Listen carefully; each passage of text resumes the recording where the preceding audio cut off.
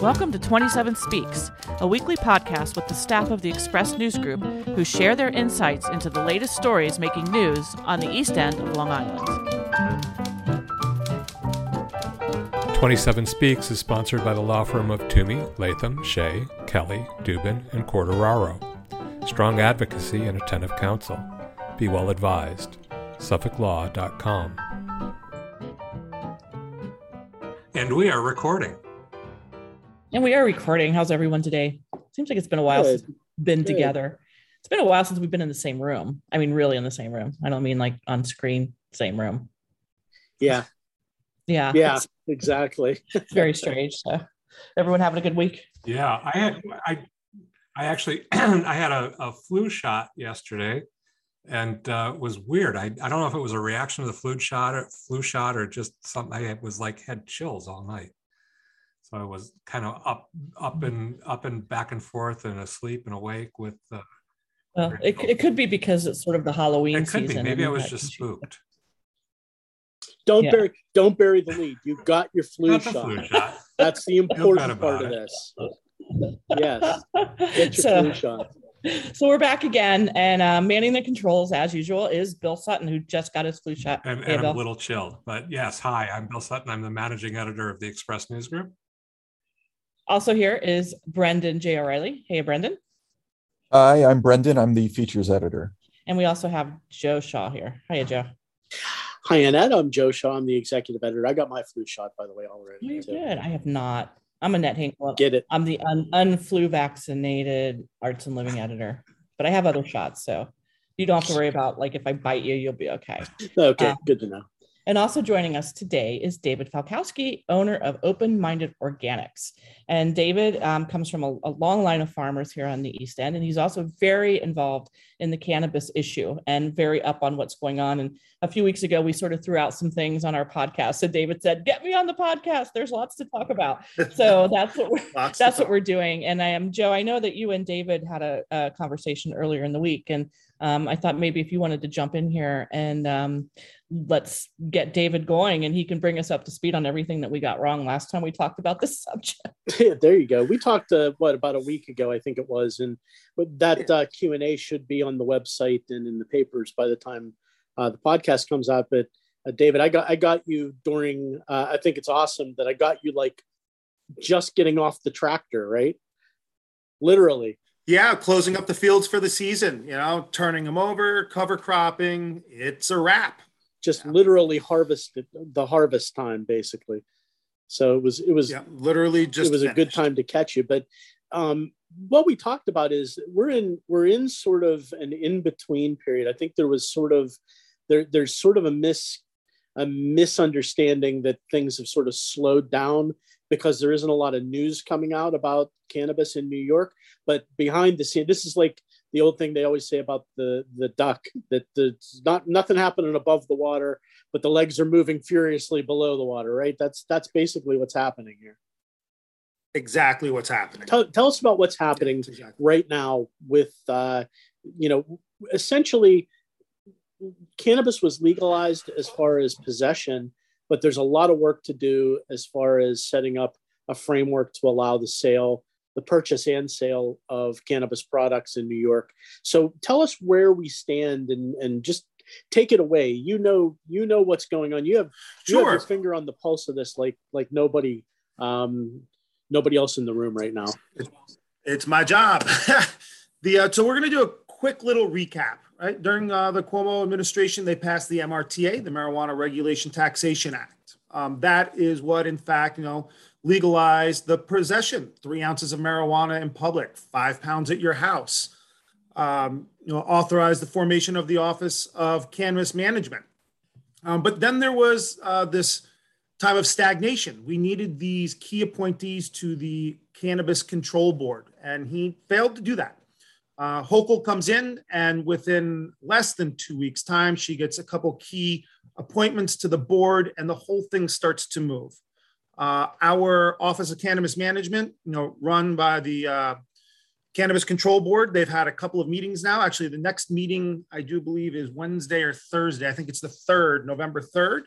If you Google New York Office of Cannabis Management. I urge anybody interested in cannabis in New York State to check that website weekly, sign up for updates. So a couple of things have happened in the last meetings. One, most important, the last one, the board approved whole smokable flower in the medical swim lane. So that's a big one. Previously, it was just like vape products, oils, tablets, maybe ground flower. So now people can buy marijuana flower and medicate. That was 2 meetings ago. Those are the buds, right? Correct. Just marijuana as we typically know it. We've seen it bought and sold, whether it's legally or illegally. Now, as far as home cultivation goes, they released for public comment some guidelines for medical marijuana patients to cultivate marijuana plants at their home. We're in the process of a 60-day comment period, after which there'll be a little simmering time, and hopefully those are approved. So hopefully the beginning of the year, those folks who have a prescription or a medical marijuana recommendation can grow their own medicine at home. Dave, let me ask you, can you grow at home right now? You cannot, whether you're a medical patient, adult use, or whichever. As a matter of fact, there was a statement from the Cannabis Control Board that they made it very clear. There is no gray market in New York. You cannot buy a $65 t-shirt and gift somebody some marijuana at the same time. They made it clear that, the only legal cannabis in the state, which is taxed, that's an important word, but is only being cultivated and dispensed through the medical marijuana swim lane. We are expecting at this next meeting here on November 3rd for them to release the much anticipated hemp extract regulations. They passed this hemp extract law back in 2019. And this is the space where I've been operating in. And so we're hoping that after multiple public comment periods and some changes made to the regulations, this will finally be released and become kind of de facto law of the land. This will regulate who can sell CBD products, who can manufacture them, labeling requirements, et cetera. I think it's important because you mentioned it when we spoke that I think a lot of people misunderstood that and started cultivating marijuana at home almost immediately thinking, well, it's legal to possess, so I should be able to grow it, and began growing, but that's not legal at the moment. Yeah, so to analyze your statement there, the MRTA is a law and a statute that says you can have this. The regulations that we are awaiting, the adult use regulations, we're hoping to have something by the end of the year, January, which are the guidelines, which will let us know what the requirements are for licensing, what the guidelines are. We do know in the statute, it says the Cannabis Control Board has up to 18 months to, after the first adult use sales of flower,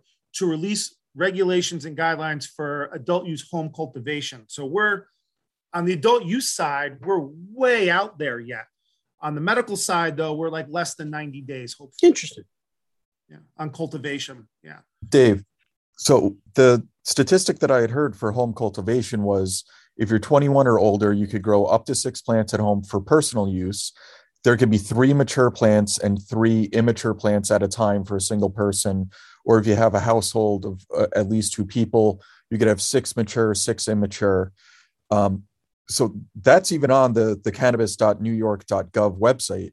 So is that on the books, but it's not applicable yet until the control board comes out with guidance? So that is what they're going to have to offer guidance around. And that guidance will be what kind of security measures will have to be taken, where this can be done. Are there any other limitations, et cetera? So, the law says you'll be able to do that, but until we have the regulations that say how we do that, and that's approved, legislative process takes time. They're going to release regulations just like they did in the medical marijuana home cultivation swim lane. It goes for public review. They have to respond to the comments, it marinates, and then hopefully it gets published and we're off to the races and it becomes legal at that time. So we are expecting adult use home grow, recreational, will look like that, right? 3 and 3, mature, immature, maximum of 6 and 6. But it is not legal until the regulations are finally approved that authorize that. We're still waiting on the guidance. So I'm wondering, are the like out of state CBD producers, has that been a challenge for you? And will that change to maybe your business model might be protected somewhat going forward, and that out of state entities won't be able to sell their product here? Sure. This has been a very unique challenge in the hemp and CBD space. So myself, since I started late 2017, 2018, I've been a research partner for New York State. That's the way we're authorized under the 2014 Farm Bill to both cultivate and manufacture hemp and CBD products. So I had to sign an agreement saying that there's certain things I can do and certain things I can't do. But meanwhile, because of the lack of federal regulation or other adopted laws in the state, like the hemp extract bill that was 3 years ago now, and the regulations still haven't been approved, there was no enforcement and really no other laws. So for instance, Delta 8, which is a converted, an isomer, it's a converted cannabinoid, synthetic, in fact. To this point in time, I do not know any company that is immediately extracting it in bulk from the plant material. It's a conversion. They're converting other cannabinoids like CBD to Delta 8. It's an intoxicating compound, yes, hemp derived, and you can find it in just about every gas station. But guess what? Open Minded Organics, being a research partner with the state, is forbidden from manufacturing or selling that product. So this is just like one of many examples. Now, when the hemp extract regulations are approved, there's things in there that will hopefully finally level the playing field. So for instance, we at Open Minded Organics, we're CGMP audited for dietary supplement manufacturing. These are federal guidelines. Our first audit last year, we scored a 98. This year, we scored a 99. Can't do any better without the auditor getting yelled at.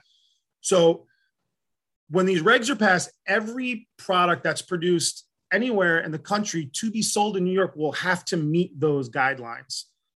So I feel like many of the folks like myself who are trying to do right in New York State have been kind of face masked while they're allowing, the rest of the out-of-state interests, and in many cases in-state, to kind of flank us and get a bit of a head start. So it's been very challenging. Just to clarify too, the Delta 8 stuff, that sort of lives in a gray area, doesn't it, legally? It's currently, yes. It's a hemp product, but it's intoxicating sort of in the same way as marijuana products are, cannabis products are. So there isn't really a law outlawing that. They found sort of a loophole for now, correct? That it is. So suppose you grow hemp, you isolate some CBD out of there. That CBD is chemically and environmentally manipulated, and it converts over to this Delta 8 isomer, which becomes now an intoxicating compound. Since it is thusly hemp derived, there's that gray area. But at the end of the day, it's an intoxicating compound. And it's a little bit of a misconception, especially when the message is about hemp products, how they're relatively benign, et cetera.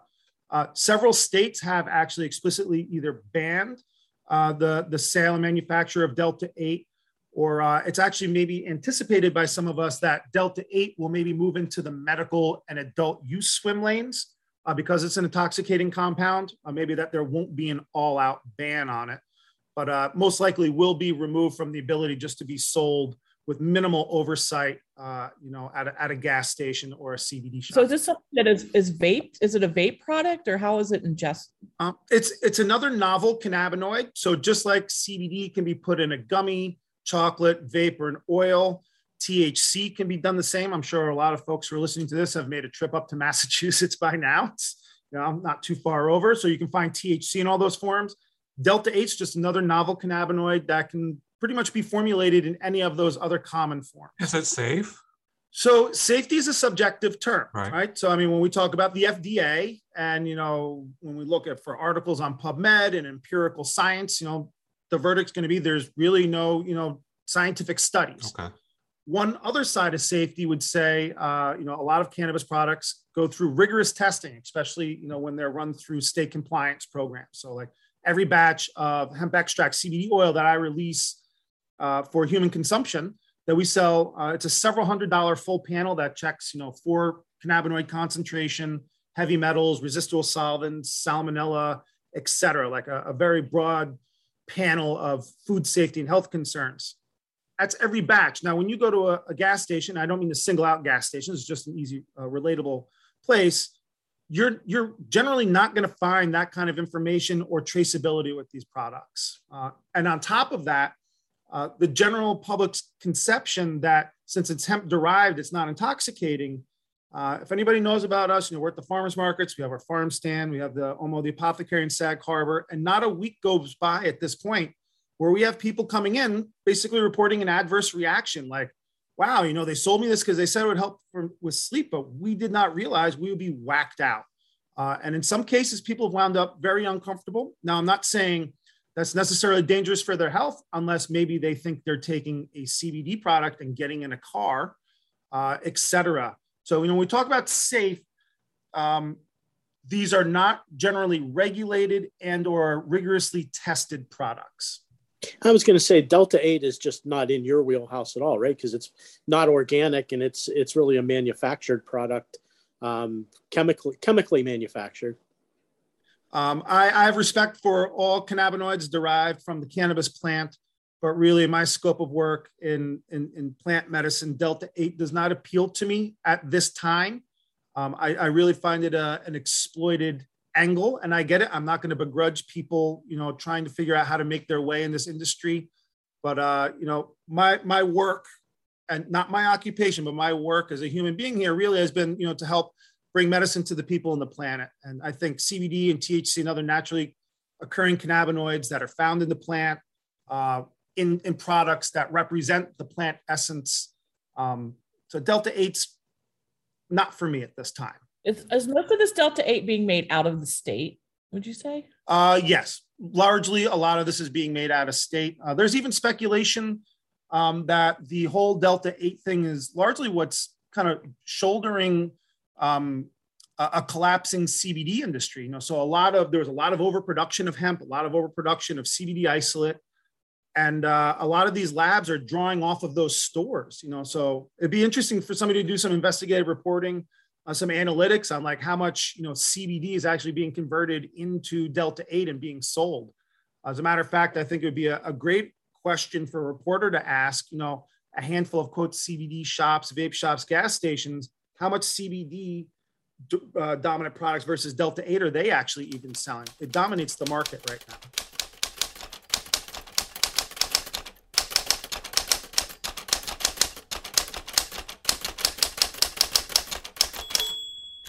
Dave, one of the interesting parts of our conversation is about the local governments and the decisions that they have to make now about whether or not they're opting out of allowing the sale, or at least maintaining the option of not allowing the sale, the retail sale of products locally. You had made a really interesting point, I thought, about that, which is that if, there have been some of the villages have already voted to opt out, and you're saying that that's going to have a significant impact on not just you, but on the way that local farmers benefit from this legalization. It really is going to block you out of a market and allow multinational corporations to step in. Talk a little bit about that. Sure. So remember, when this whole opt-out thing is just about having, say, dispensary retail sites located within a municipal boundary, within towns, villages, and cities. They cannot prohibit the cultivation or manufacturing of products. As I understand it, they cannot prohibit delivery services based out of other municipalities delivering into the one where they've opted out of brick and mortar retail sales dispensaries. That's interesting. They cannot opt out of possession and these new laws. They cannot opt out of home grow, medical in the adult use in the medical swim lane, as I understand it. I do understand that, there is room for regulation. So we really need to acknowledge this really is like a zoning issue. Couple of things here. One, I personally feel when a municipality opts out, it's really kind of an ostrich head in the sand kind of situation. So if you're not going to participate in a program, you're just not in that slipstream of knowledge and progression, and things are moving very fast. And if you're choosing not to participate, how are you going to know what programs are becoming available, let alone, we talk about tax money. I don't always want it to be about money, but if you're not participating in these programs for harm reduction, knowing about, age restrictions and all of these other things, you ask me, more harm can be done than good. Now, as far as farmers and locals and all of this, so if I'm born and raised here in Bridgehampton, I graduated Southampton High School 95. Suppose Southampton Town and Southampton Village, they opt out, right? This whole area. These are all the people I know. So, okay, Dave and Open Minded Organics, we're going to continue to cultivate and manufacture cannabis products. I know all of the contacts I have locally here, my customer base, I am now locked out of that. And so what's going to happen are people in other areas, and largely these MSOs, these multiple state operators, or other, such investors who just happen to have more resources. They're going to shop around. They're going to post up on the outsides of our municipalities, and they're going to access these markets. And so it really diminishes the resources of locals here. I really think at this point, when arguments are made that there's no direction coming from the state, there's nobody to ask answers. Now that we have a functioning cannabis control board, there's meetings. Regulations are obviously eventually coming. Now is the time for everybody to start paying attention, formulating questions, establishing relationships, and let's start to figure out how we address these issues. Because when I hear the argument, well, what are we going to do about all the people driving around stoned? Well, I say, what are you doing about it now? Because I can guarantee in Southampton Town, there's well over 100 people or more driving around who have consumed cannabis this morning. And so it's not like we're talking about things that are happening in the future. We're looking to take something that's unseen, that's illicit, illegal, unregulated, untested, and we're looking to turn it towards the sunlight so we can address these issues. People will say, well, what about the kids getting marijuana? Well, remember, read the MRTA. There's age limits. These stores, they're like, imagine like a liquor store, except with even more security protocols, with even more traceability and accountability. A 16-year-old kid is not going to be walking in an adult use marijuana dispensary and buying cannabis. When these products right now, they're being sold in parks, cars, people's living rooms. So when they say we don't want a dispensary in our town, we need to accept the fact, again, in Southampton Town, there's probably 100 or more dispensaries. And I'm using a polite word for a drug dealer. And hey, we're all people of the world. And at least everybody on this call right now is an adult and knows that drug dealers, if they're selling pot, there's a high likelihood that there's other compounds that they're dealing with. That's so important. That's a really good point. So this really comes down to harm reduction. And so I think it's not very progressive to opt out of something when really we're just talking about opting in the opportunity to solve the issues that concern us as a community. Amityville's vote, it's going to be in the past by the time people listen to this, but that was scheduled for November 2nd. I don't know how that's going to go, but if the public votes yes on it, then the villages opt out of cannabis dispensary stands. If a majority of residents vote no, then they will be able to have cannabis dispensaries in Amityville. As far as I could tell, each village on the East End has elected to opt out, unless you would know if there's any exceptions to that. So I've heard, West Hampton Village, right? I do believe Shelter Island was early on. And so we need to understand the context of Shelter Island. When the conversation came up, it's a very small community. Nobody was there saying, hey, well, you know what? I'd like to have a dispensary. Let's talk about this. So, they virtually said, hey, let's just close this out and move along. Somebody like, West Hampton Beach Village, they obviously felt that it was not part of the character of their municipality. That's understandable. But as I understand it also, it's not like there was a big public notification that might have drawn in interested parties. To my understanding, Southampton Village, it was something very similar when it came up for vote. I think there was only one person in attendance that actually spoke pro, adult use marijuana. So I think we're at a fault to say that the public is generally being represented here. So as I understand it also, there's this public referendum option. So as I understand it, a village can put the opt-out directly onto a ballot, on the backside of a ballot, just like we would say, hey, are we going to approve to buy another fire truck or something? But a town, and I think a city as well, we would have to go out and get like 10% of the gubernatorial vote. So if Southampton Town right now, or say East Hampton Town, decided they wanted to opt out, somebody like myself during, the back end of a pandemic here is going to have to run around to get thousands of signatures just so the general public can actually have their opinion voiced here. It's a great tool, but at the same time, I think all of these issues can be addressed through zoning. There's going to be vetting processes, just like liquor licenses being issued. There's character references, there's a back and forth process. Only a handful of dispensaries, as I understand it, will be established in each district. So it's not like we're going to be flooded with 50 shops in each town.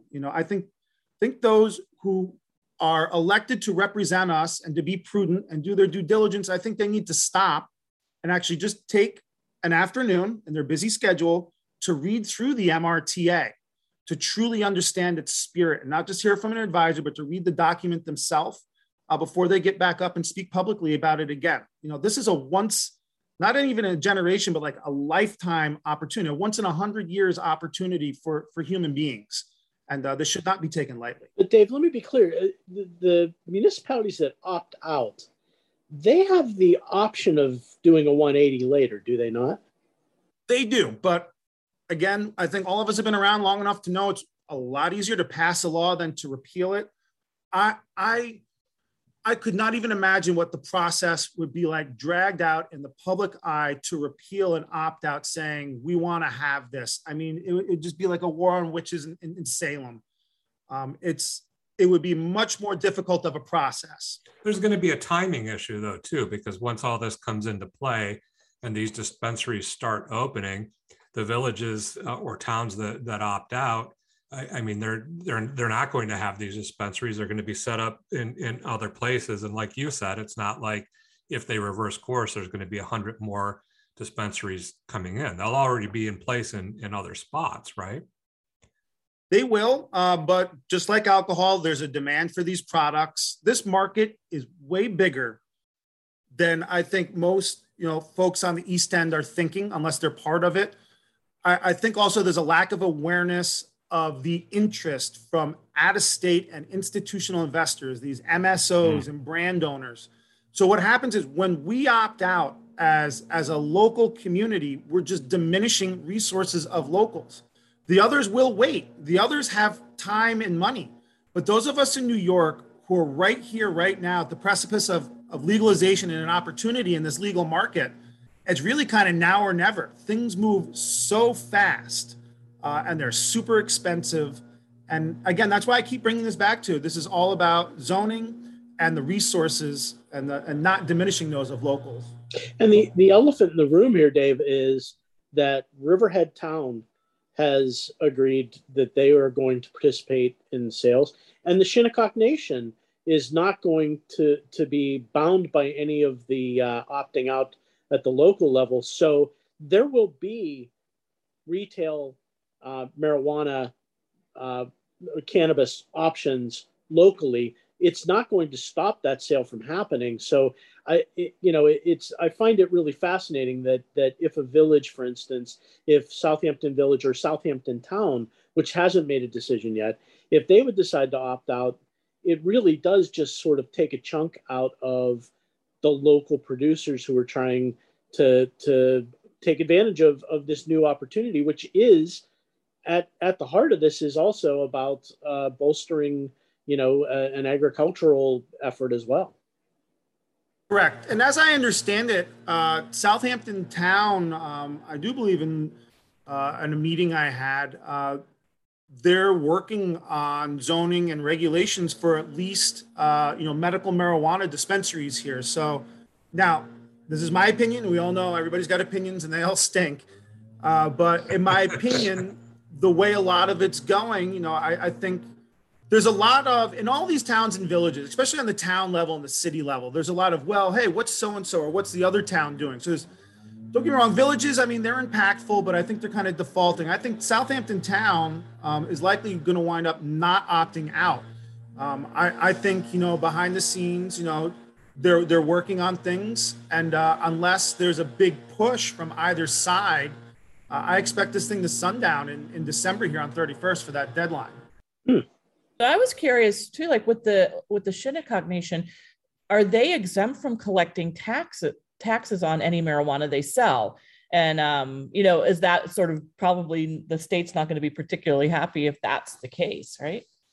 These are very good, important, and big questions, but it's going to be a wait and see. Are the entities that are going to operate on the sovereign ground of the Shinnecock Nation going to hold state licenses? We all know, well, we don't all know, but it's a very complex relationship, federally recognized tribes have within the states that sometimes they happen to exist within the boundaries thereof. I think what I've heard, and I maybe shouldn't attempt to speak for the Shinnecock in this, but I think what I've heard is that they're going to sort of follow the lead of New York State and follow whatever the state decides and wait on those, but they don't think they have to. I think they think that they have the right to do whatever they choose to do sort of now, but they're sort of doing it. They're going to be willing to follow the state's lead voluntarily, I think is what's happening. I think maybe a good place to find this answer, obviously, besides maybe contacting somebody directly at the tribe, to look at Tilt Holdings, right? They're a multi-state operator. They operate out of Massachusetts also. So they're the ones who signed the management agreement with the tribe. So you might be able to get a straight answer from them saying, hey, look, is it your anticipation, to pull a New York State medical license, become an RO, a registered organization, or is it your intention, to become a licensed adult use operator? And those taxes, that's an important thing because taxes are going to make up a big line item on the ticket. And it's going to be a big issue. Dave, is that a leaf blower? He's laughing. So Dave, we're going to have you back when we do our all leaf blower podcast, because if you're a frequent listener, you know how often we talk about leaf blowers on this podcast. And when you have 5 people in a Zoom room on the East End, at least one of them is going to have a leaf blower outside their window.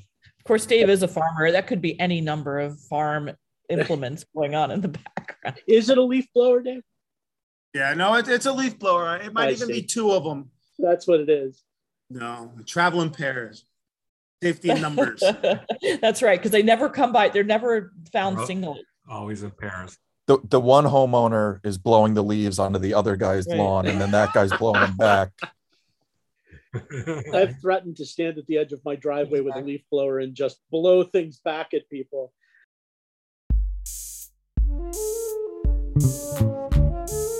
Local support comes from the law firm of Toomey, Latham, Shea, Kelly, Dubin, and Corderaro. In these trying times, working full-time for their clients and the public interest, providing strong advocacy and attentive counsel. Be well advised. SuffolkLaw.com. 27 Speaks, brought to you by Sag Harbor Books and Southampton Books, independent bookstores located in the Villages at 7 Main Street in Sag Harbor and 16 Hampton Road in Southampton, carrying a wide selection of new books, stationery, toys, games, first editions, and rare books. Their entire inventory is browsable on the website, southamptonsagharbourbooks.com. Now hiring booksellers at both locations. So I was curious, Dave, as far as what you're hoping to be able to do in the future, what would the ideal situation be for your business and how would it expand with the new marijuana regulations coming on board? And so there is this micro license where that's something that interests me possibly, that allows us to cultivate, manufacture, and retail our products, but it's only your own. And so that can be very limiting. At the same time, it creates an opportunity. So all these things, so behind the scenes, I sit as the Long Island Committee Chairman for the New York Cannabis and Growers Processors Association. There's many committees. It's a very diverse group. I've had a couple, I've had 4 or 5 Zoom calls, 2 of them today, and we're discussing many different things, which include licensing, what manufacturing, co-packing looks like, submitting white papers and recommendations to the Office of Cannabis Management. So right now, back to Joe's analogy of the duck, looks calm and smooth on the surface, but man, those feet underwater, out of sight, It's 1,000 miles a minute here. We're all seeking clarity on how all of this works, because a lot of this is just empty words on the paper. Like a micro license, it's just mentioned in the MRTA a handful of times. That's just about it. There's no other guidance at this time. So, Dave, can you give us an educated guess on a timeline about when things might start to fall into place and we might start to see retail shops opening, things like that? Sure. So we're really hoping end of the year, January, we start to see some adult use regulations proposed.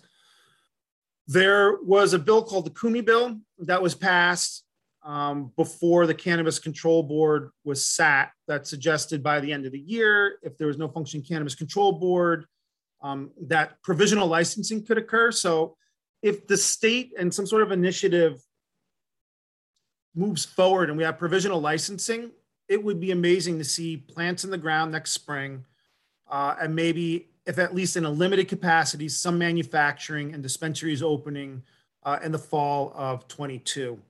But in all reality, if that really doesn't work out, we're all analyzing the situation. It really could be as far as 2023. Now, keep in mind, this is the adult use swim lane.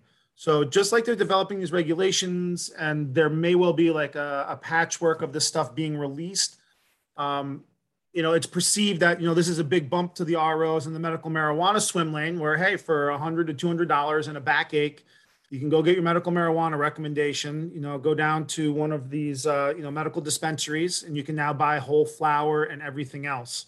So people can find access to legal, regulated, and tested products. But as far as the adult use stuff, 50% chance of it happening in 2022. But in all reality, likely by this time in 2023, we should have had a full cultivation season, licensing open up where we can have some manufacturing, dispensaries now receiving product. Let me ask you a question, Dave. You've been a cannabis activist, you're an advocate, and you talk about the health benefits, and you obviously focus on the organic side of it. How do you parse that with the intoxication aspect of it? Is the legalization of cannabis about broadening it, from your perspective? Is it about broadening the use of marijuana in a constructive way, or is it about acknowledging that there is this recreational use and it's important to bring it under control? What is the legalization about from your point of view? I think most importantly, it's harm reduction, and it's going to address all of the avenues you just mentioned from a wellness, lifestyle, and recreational perspective. Obviously, the focus of my work, we are a wellness company. And I truly believe, humans have been using this plant for thousands of years, and to self-medicate. So many people are self-medicating now. A lot of people are finding that this is an off-ramp to opioids and Xanax and other drugs. But some people really love their cannabis concentrates and want to get blown out of their mind. And that's fine. There's isopropyl alcohol that's sold at CVS, or you can go to the refrigerated section and you'll get a 6-pack of Sam Adams. But most importantly, this is about harm reduction.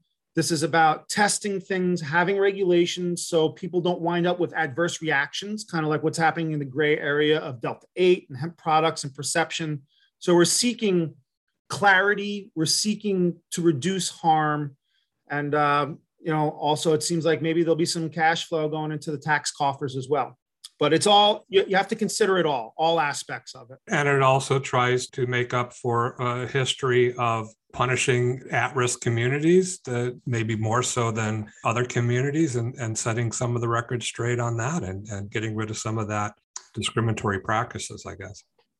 And Bill, really, thank you for bringing this up. There's been a very kind of like serious factual conversation, but the spirit of the MRTA really speaks a lot to social equity applicants, to your point, communities and peoples that have been disproportionately affected by the war on drugs. And tying together to my point, when it comes to diminishing resources of locals, these are the people and the communities we're trying to level up and give a shot at in this industry by opting out. Social equity, this challenge that, the state regulators have put before us, really no other states have really found much success with this. Like New York, we're in uncharted waters to do amazing things, but we really need all of us on board. Otherwise, it really seems that, this illicit industry is now just going to be given to the haves because they have the money to navigate the regulation. They have the money and the resources to stave off a waiting game and just move one town line over, where it's really, the people and the locals here, many of us, the only resources we have are here where we live. And there's opting out is really almost like opting out of, our ability to address the social equity concerns that are discussed at great lengths in the MRTA. So I was wondering, Dave, are there states that you think are a really good model, like Massachusetts or Colorado, or is anybody doing this in a way that you think New York should really emulate in terms of regulating or how they run the business model? Sure. So this is a really good question. Every state has good things and not so good things going, right? So like California, for instance, has like the lowest municipality participation for retail dispensaries, right? I mean, it's only like a few percent of municipalities.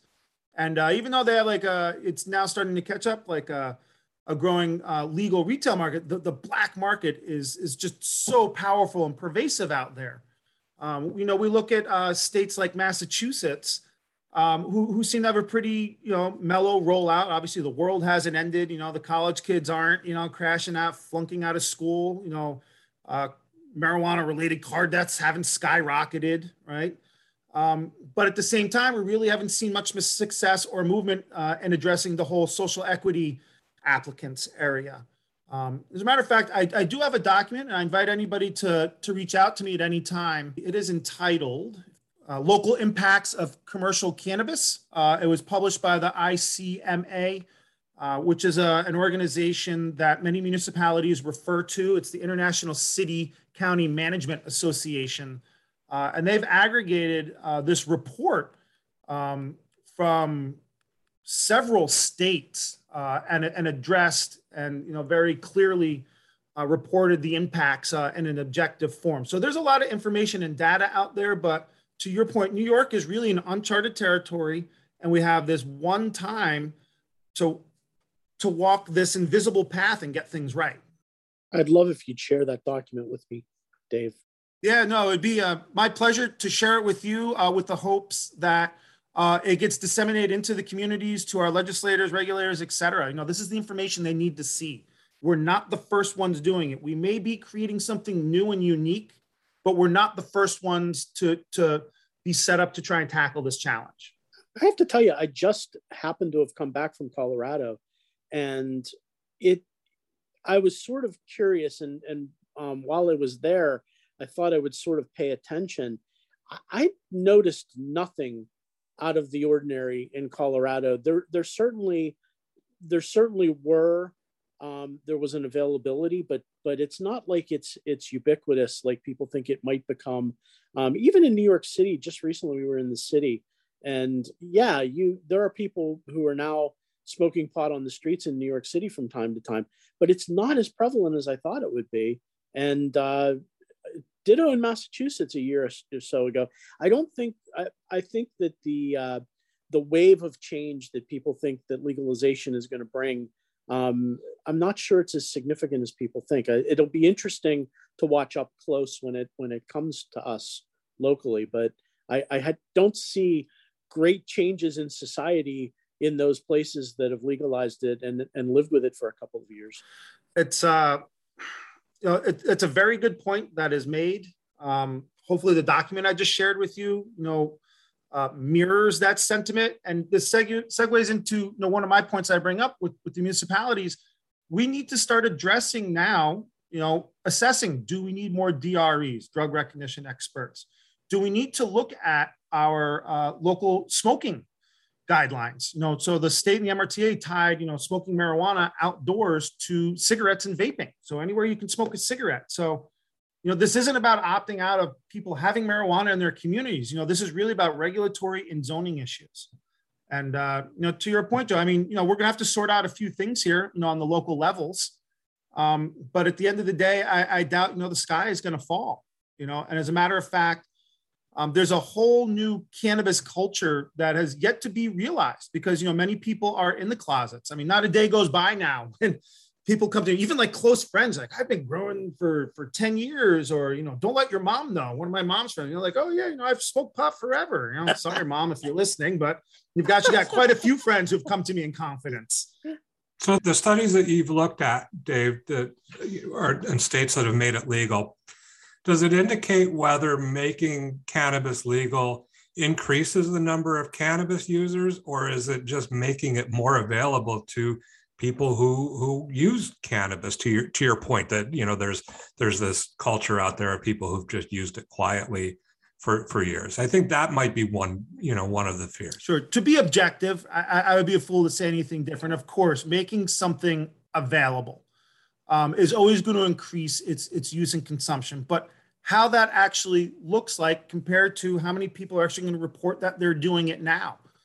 So these are very difficult numbers to quantify.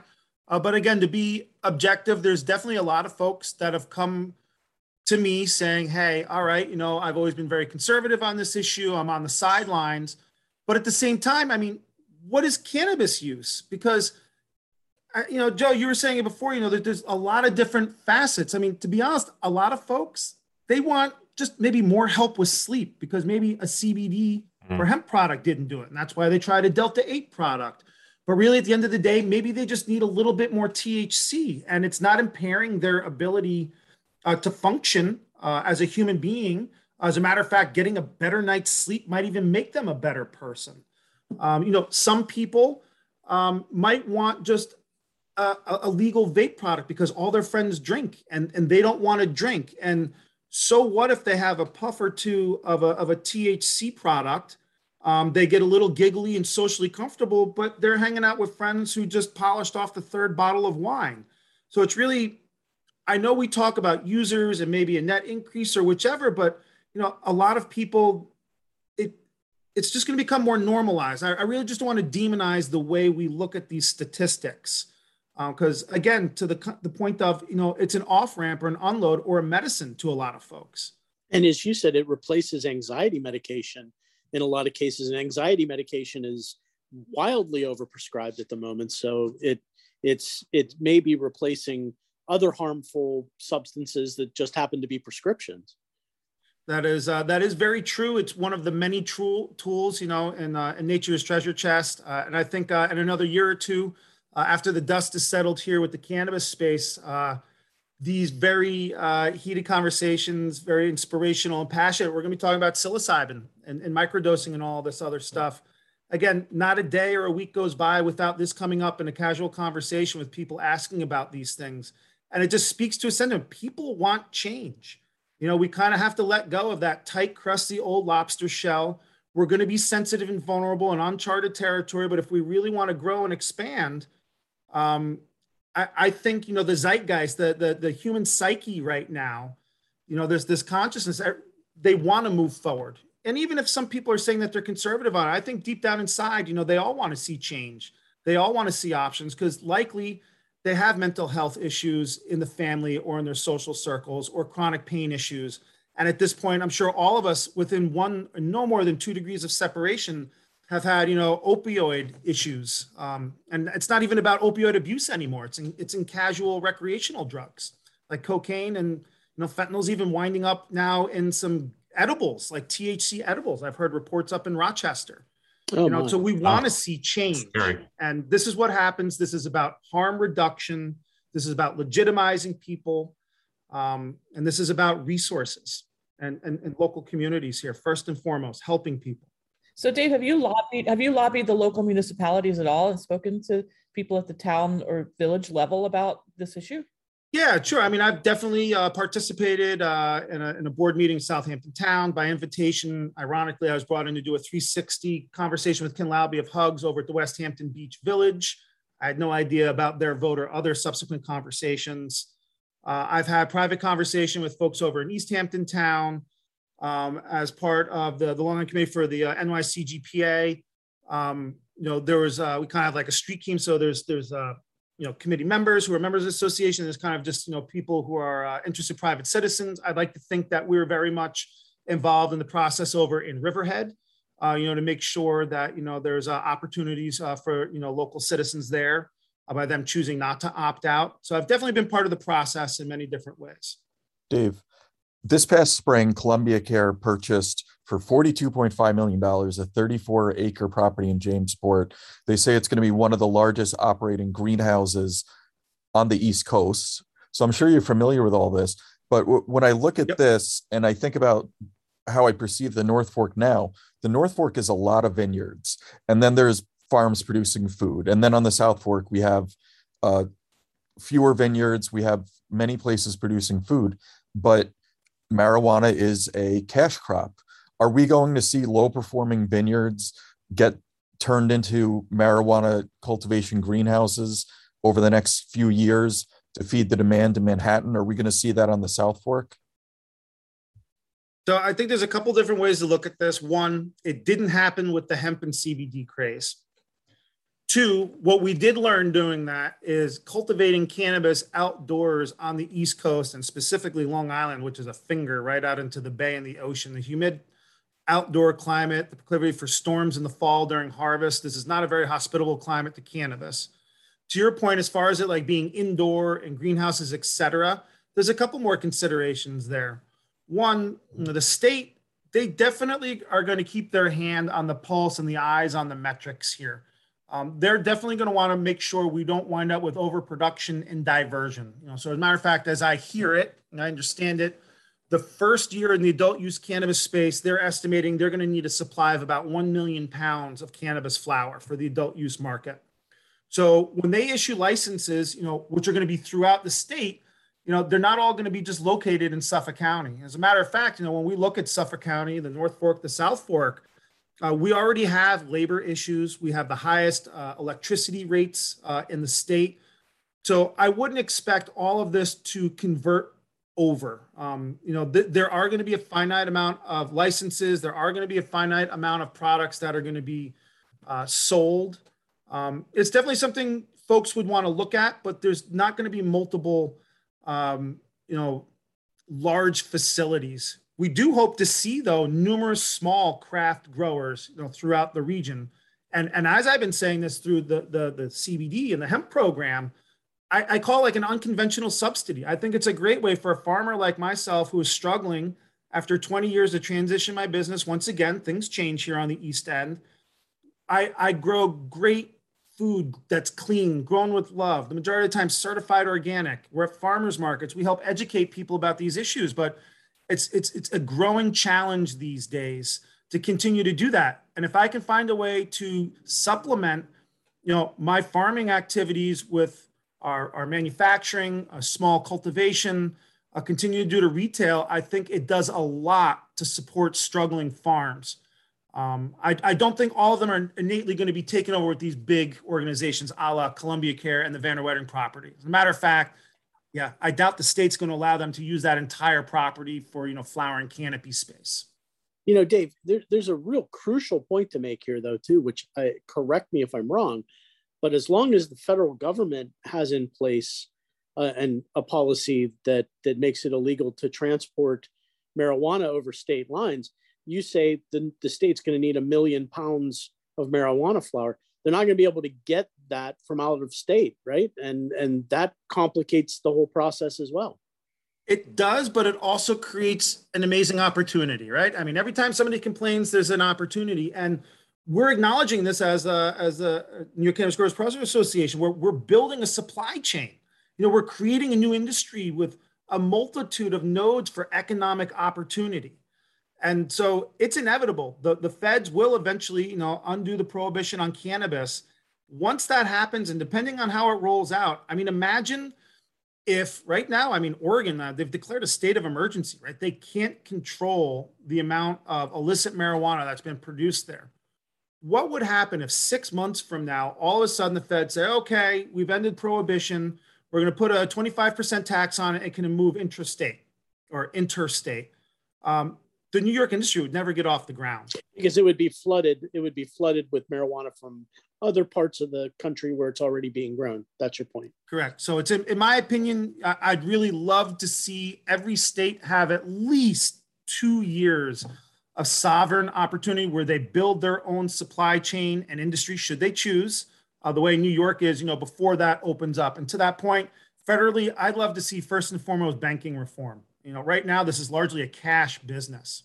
That's interesting. You can go down the rabbit hole there. Some of this cash has to be driven across state lines because there's only so many credit unions and stuff that may bank marijuana stuff. And in some states, if they seize cash, there's these forfeiture programs. So if it comes from a legitimate business where, say, adult use of medical marijuana is legal in one state, but you have to traverse a state that doesn't have it, and they're interpreting the federal letter of the law, but you're trying to get to the bank over here who will bank you, but they're seizing hundreds of thousands of dollars in between. I mean, it's mind-boggling. Wow. As the Eagles said, you have to carry weapons because you're always carrying cash.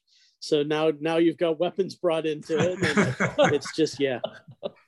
I mean, there's so many issues we could talk into, but really this is a one-time opportunity for New Yorkers, locals, and regulars to possibly enter in this industry or transition from the illicit to the legal and regulated side. Now is the only time we're ever going to have to do this as New York. Within 1 year from now, once this all starts going, this narrow window here for opportunity, we're just going to be steamrolled with out-of-state brands, multi-state operators, et cetera. So why do I think that this won't be the last discussion we have on this topic? Yeah. It may not be the last discussion this year. Oh, yeah. Well, luckily we now have an expert on board, right, Dave? Yeah. Well, I try to pretend to be, so.